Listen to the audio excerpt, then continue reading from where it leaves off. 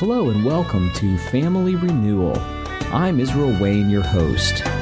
We hope you'll stay with us for the next 30 minutes as we take a look at faith, family, and culture, all through the lenses of a biblical worldview. This program is a production of the Ultimate Homeschool Radio Network. Hi, welcome to another edition of Family Renewal Podcast. I'm Israel Wayne. And I'm Brooke Wayne.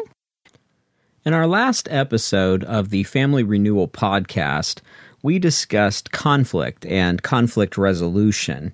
And Brooke spoke to the wives about how they could make a godly appeal to their husbands in an area where there was a disagreement or a difference of viewpoint, how a wife could approach her husband relationally and conversationally in a way that was productive as opposed to destructive. And I want to elaborate on that a little bit more and discuss in more detail how a godly appeal could be made. In our book, Full-Time Parenting, A Guide to Family-Based Discipleship, we have a chapter on marriage and parenting, and that principle of making a godly appeal to your husband is one of the sections that we wrote about in there because we think this is really important. There is a way to go about the appeal. I would say for the wives, if I can jump in and say something to the wives for a minute, this aspect of timing is so important. I remember one mom who told me that she had a conflict with her husband because she wanted to homeschool and her husband wouldn't let her. And so I asked her the question. I said, have you gone through the steps or the process of making a godly appeal to your husband? She'd sent me this email. And she said, what do you mean by that? And so I tried briefly to outline a couple of these principles of wait for a good time, make sure that you've prepared in advance what you're going to say so it doesn't just all come flooding out. You don't, interrupt or whatever. And she said, well, I don't know. Maybe I haven't done that. And then 5 minutes later, I got an email from her, and she said, well, I tried that and it didn't work. And I said, well, what do you mean? And she said, well, I called my husband at work and I tried to make a godly appeal about this and he just got angry. So I guess I tried your suggestion. It didn't work. But thanks anyway. She just totally missed the whole point. But when you think about the Esther situation, she basically set a date night. She invited him out to dinner. And it was after dinner that she made the proposal. In fact, she actually had 2 date nights. Mm-hmm. Well, the first night she didn't even bring up the appeal.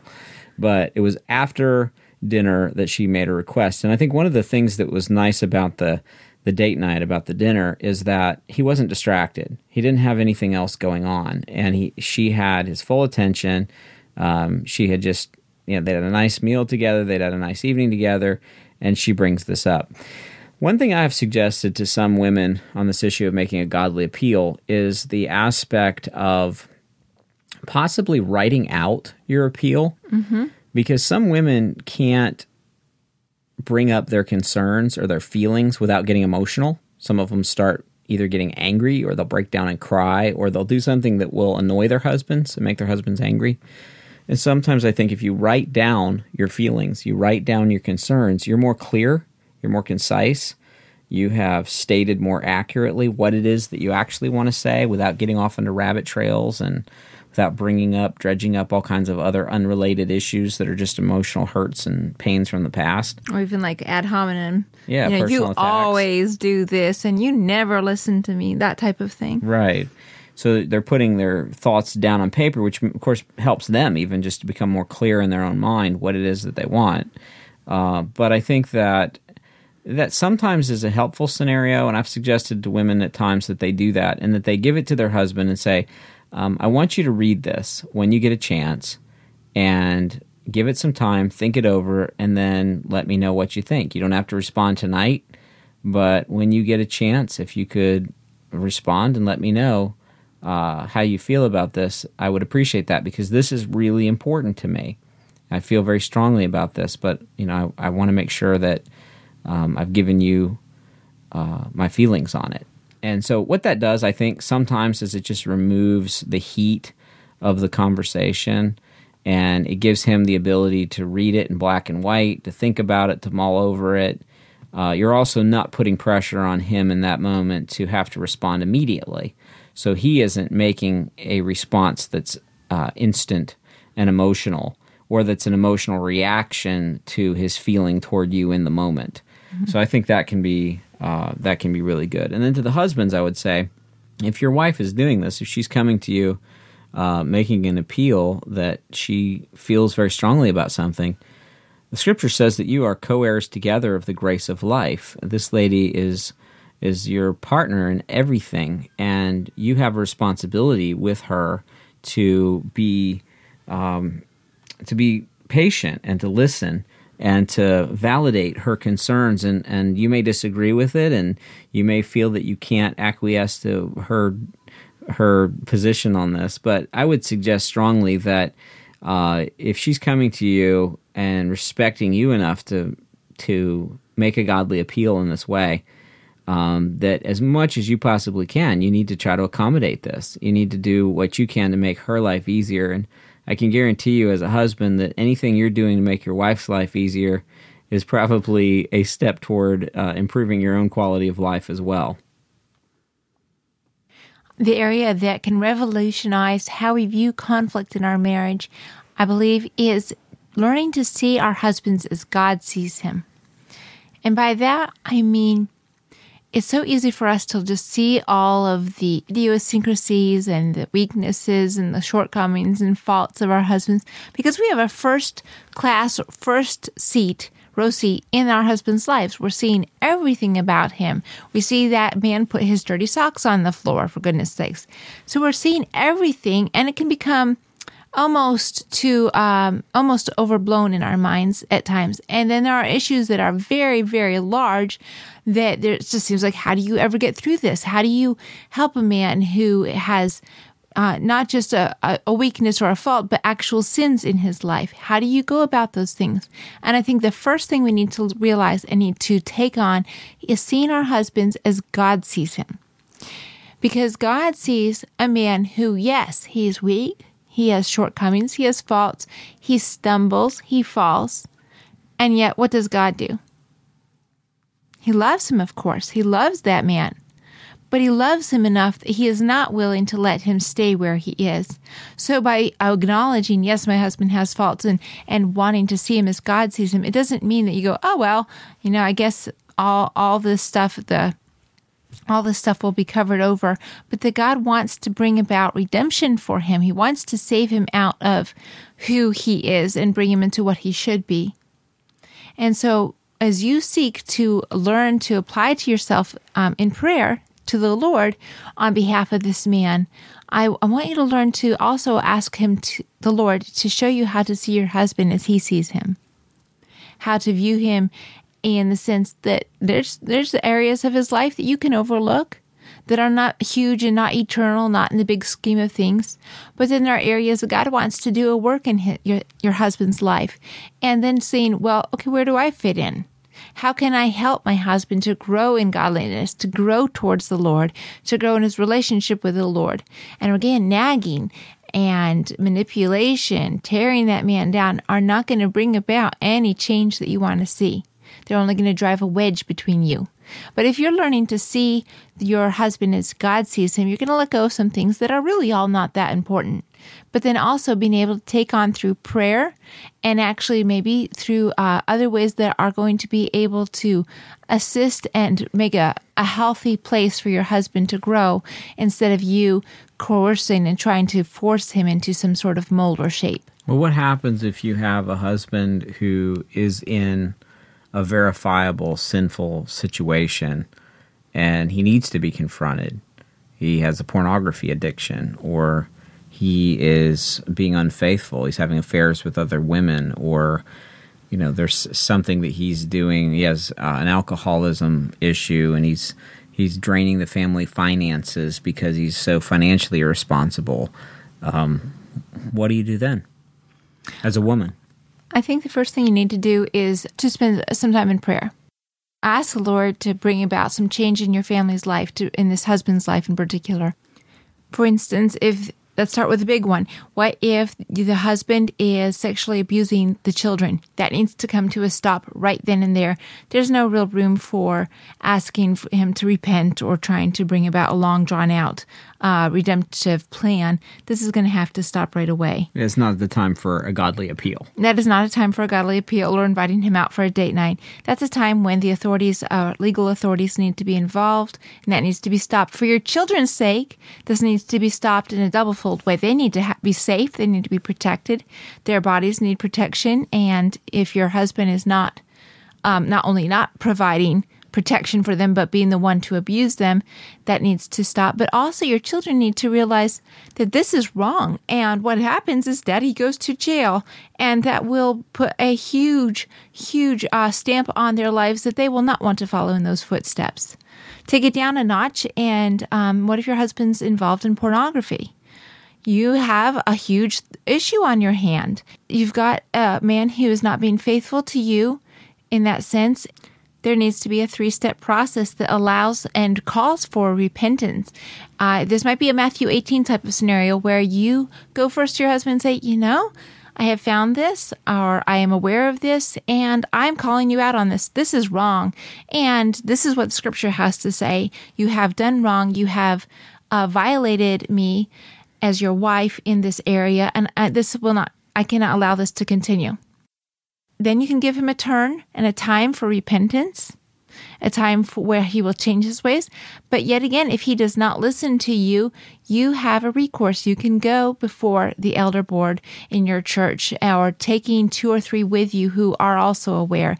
And parents might be good. And not your girlfriends. Not your girlfriends, but maybe his buddies, or maybe men he looks up to in his life, or couples you're close with, perhaps even a brother, a natural-born brother, and be able to go and say with those 2 or 3, this is what's going on in our life. Come with me. I need to confront him. And then bringing that confrontation to him, not in a public way yet, but making it small and to the point, and saying, this has to stop. This cannot continue. And yet, if that man does not listen and continues in this sin, then there's the opportunity or the time to bring it before the whole church and to say, this is what this man is involved in. This is what is happening in our home. And in that way, a wife does not cover sin. She does not allow sin to reside under the bed, so to speak, with the dust bunnies. But she's bringing it out to the light, calling him out on it. But she does it in a way that promotes redemption, that promotes repentance in his life. Yeah, because the redemptive aspect of this is so important. You're not doing this to punish him. You're doing this for his good, because you love him and because this is necessary for your marriage. So it may not be something that's that drastic. It could just be something that's an annoyance. It may be that he just leaves the toilet seat up and leaves his socks on the floor. Those things obviously fall into the godly appeal category, where you need to talk to him about it, but you need to do it in the right timing and in the right way, the right attitude and so forth.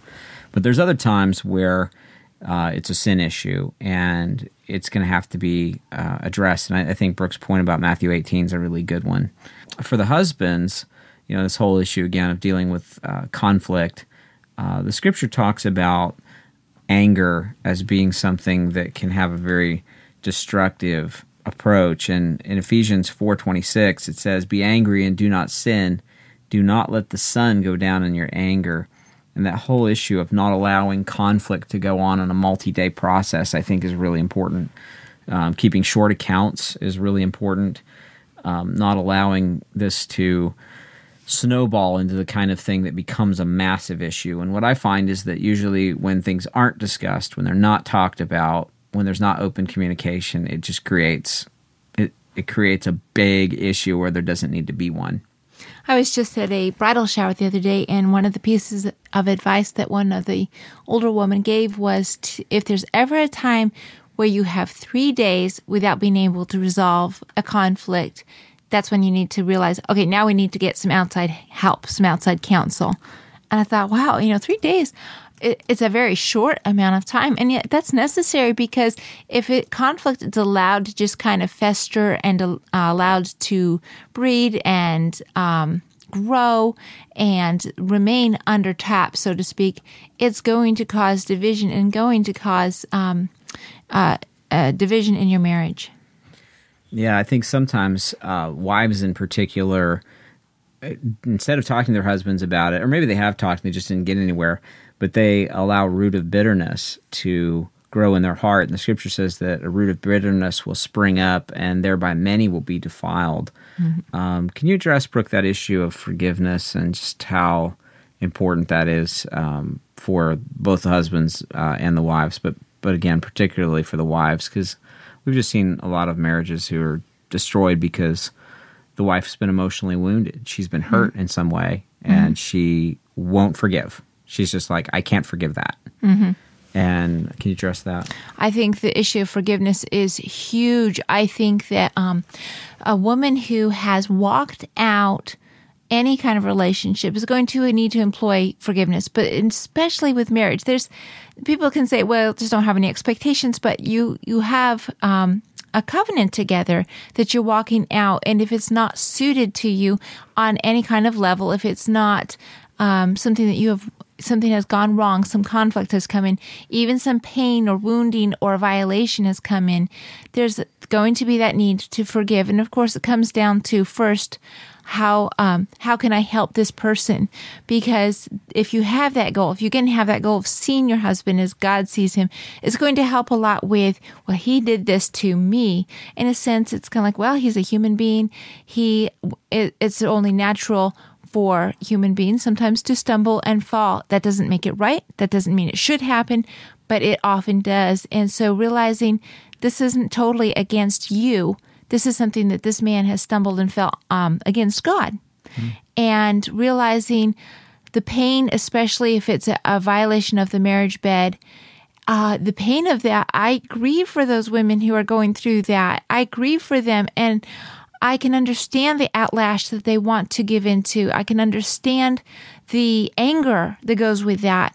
Not because I've been there, but I've counseled women and hugged women through that kind of that grieving process. And I've seen how those same women can sometimes choose, very painfully so, but choose to lay aside their own emotions on that and to say, this man is somebody God yet loves, but he wants to see repent. And I will stand and position myself in a way that helps him repent. One of the ways it comes through that is forgiving him. Forgiveness doesn't mean take him back just as he is. There are times when you have to say, nope, this far and no farther because of the violations that have happened, because of unrepentance. But I would also encourage you women, if you're in that situation, or if you ever are, if there is genuine repentance and it has been walked out, forgiveness applying to actually receiving a husband back in again can be a beautiful testimony. Yeah, we just want to be really clear what we're not saying. The scripture says, and we know Christians have a lot of different disagreements on the issue of divorce, but Jesus said that marital unfaithfulness was a valid reason for divorce. So we just want to be really clear. We both believe that infidelity in marriage, sexual infidelity, is a reason, valid reason biblically for divorce. And so we're not saying that you are obligated to take somebody back who has had an affair or has been in an adulterous relationship. But we do believe that biblically you have to find a way to forgive. And by that, we mean you have to let go of the bitterness. Mm-hmm. You have to let go of the anger, because you're just going to carry that with you. And even if you end up getting divorced, you're still going to destroy your relationship with your children. Right. Bitterness will destroy you. It'll destroy you. It'll destroy your health. It's toxic. It will destroy all your relationships. And so hopefully we've been clear on what we're saying and what we're not saying. But regardless of, whether it's something as, inane and small as your husband leaving his socks on the floor. And this is for men and women both, because both men and women have hurts and so forth. But I think we've just seen the wives nurture a grudge usually a little bit more intensely sometimes than the husbands do. And so that forgiveness issue is really important. I would say to the husbands, this should go without saying, but unfortunately it happens, so I guess it can't go without saying. But it's never appropriate for a husband ever to physically harm his wife in any way. That's just totally out of line, always and forever. There's never an acceptable excuse for that. But even yelling at your wife is just completely inappropriate. Well, this is a whole nother topic, but I think it's really destructive for parents even to do this with their children. I've had long conversations with parents who disagree with me, and they think that yelling at their kids is a very healthy and beneficial aspect of parenting. I disagree with that.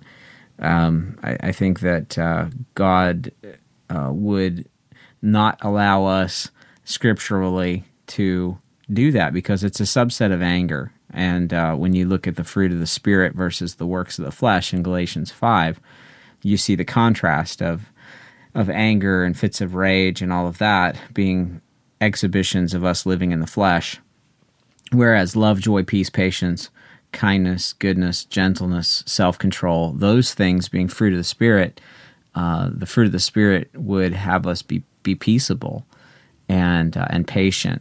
And so I think particularly for, again, the door swings both ways, but I think particularly for the guys, you just need to realize that your wife is, she is your partner in life, and you are to treat her as the weaker vessel, the Scripture says. Now, it doesn't mean that she is a weak person, but I think that physically, usually, she's not as strong as her husband, and emotionally, she needs your support. She doesn't need you tearing her down. She needs you to build her up and support her. So just that aspect of how you relate to her is so important, that you need to learn how to respond to her in a way that's not based in anger, and to keep, again, on both sides, keep short accounts. I think it's important on the area of conflict, again, just to be emotionally stable for the woman, not to hide emotionally. It can be so easy to just try to bring some emphasis to that disagreement or that unfinished conversation by distancing oneself emotionally and just being like, well, you won't listen, so I'm not really available. I'm not really a person, that you can talk with on any other issue until you bend to my way. And so I would really emphasize that women need to learn not to hide emotionally. And by that, I don't mean that, outlashes and outbursts and so forth are a good way at all, but that you're not holding back communication. You're not holding back the communion of your spirits together. Yes, and then I think we'll just end on this, but I would say also for husbands, you need to be mindful that there are some ways in which you may speak to your wife, and you may guise and a passive-aggressive anger towards your wife in the context of humor. I've seen this done, and probably done it myself, unfortunately, where you're making a point that's a serious point, but you're addressing it in a way that comes across as sarcasm or comes across as humor. And it can be a way for you to make a point, but then always back off later and say, oh, well, I was just kidding about that, or I wasn't serious about that. And that can be really devastating, can be really harmful emotionally for your wife. And so you don't want to hide behind a guise of humor and use that as a weapon for your wife to tear her down. Humor should be something that everyone enjoys, that everybody's participating in, and that everybody finds enjoyable and humorous. It shouldn't be used at the expense of one person, and particularly in terms of how you relate publicly. Well, either way, but I mean, I just have also seen a lot of guys who look for opportunities to put their wives down in public, but they do it under the guise of humor. Like I just saw a video online of a squid, I think it was, on a boat who was squeezing through this really narrow little escape hatch on the ship. And basically this very large squid or octopus is trying to find his way through just a couple inch section. And this guy that you don't see him, but you hear him in the background, he goes, yeah, that looks like my wife trying to fit on her wedding dress, ha, ha, ha. And some people chuckled. But there are a lot of men who do that, and they will put their wives down and make demeaning comments about their wife, particularly in a public situation. It kind of lifts them up. It kind of builds them up and they feel like it makes them look better in the eyes of other people by putting their wife down. But it actually doesn't. It doesn't make you look better. It makes you look like a jerk, and it's something that should definitely be avoided. So we've come to the close of another broadcast here, and we are really grateful that you have decided to spend another half hour or so with us looking at the aspect of marriage. We have a lot of great podcasts left, but we want to encourage you to visit our website, familyrenewal.org. You can also visit our Facebook page, facebook.com/Family Renewal. And we're also on Twitter. I am. You can look at Twitter, look up @IsraelWayne, or you can also visit my personal Facebook pages. I'm on Facebook at facebook.com/Israel.Wayne and facebook.com/IsraelWayneAuthor. Also, you can visit my blog, which is at christianworldview.net/blog. I would encourage you to check out my books, Homeschooling from a Biblical Worldview, Full-Time Parenting, A Guide to Family-Based Discipleship, and The Questions God Asks. Brooke, do you have anything you wanted to add to this? Well, I hope next time we'll be able to get into more aspects about communication, what healthy communication can look like in marriage. So we're really grateful that you joined us about this area, very important area about how to deal with conflict in marriage. It's going to happen in every marriage, and so we want to just encourage each other to walk in ways that are promoting godliness, promoting God to work in our marriages. Well, thanks for joining us. Thank you. God bless.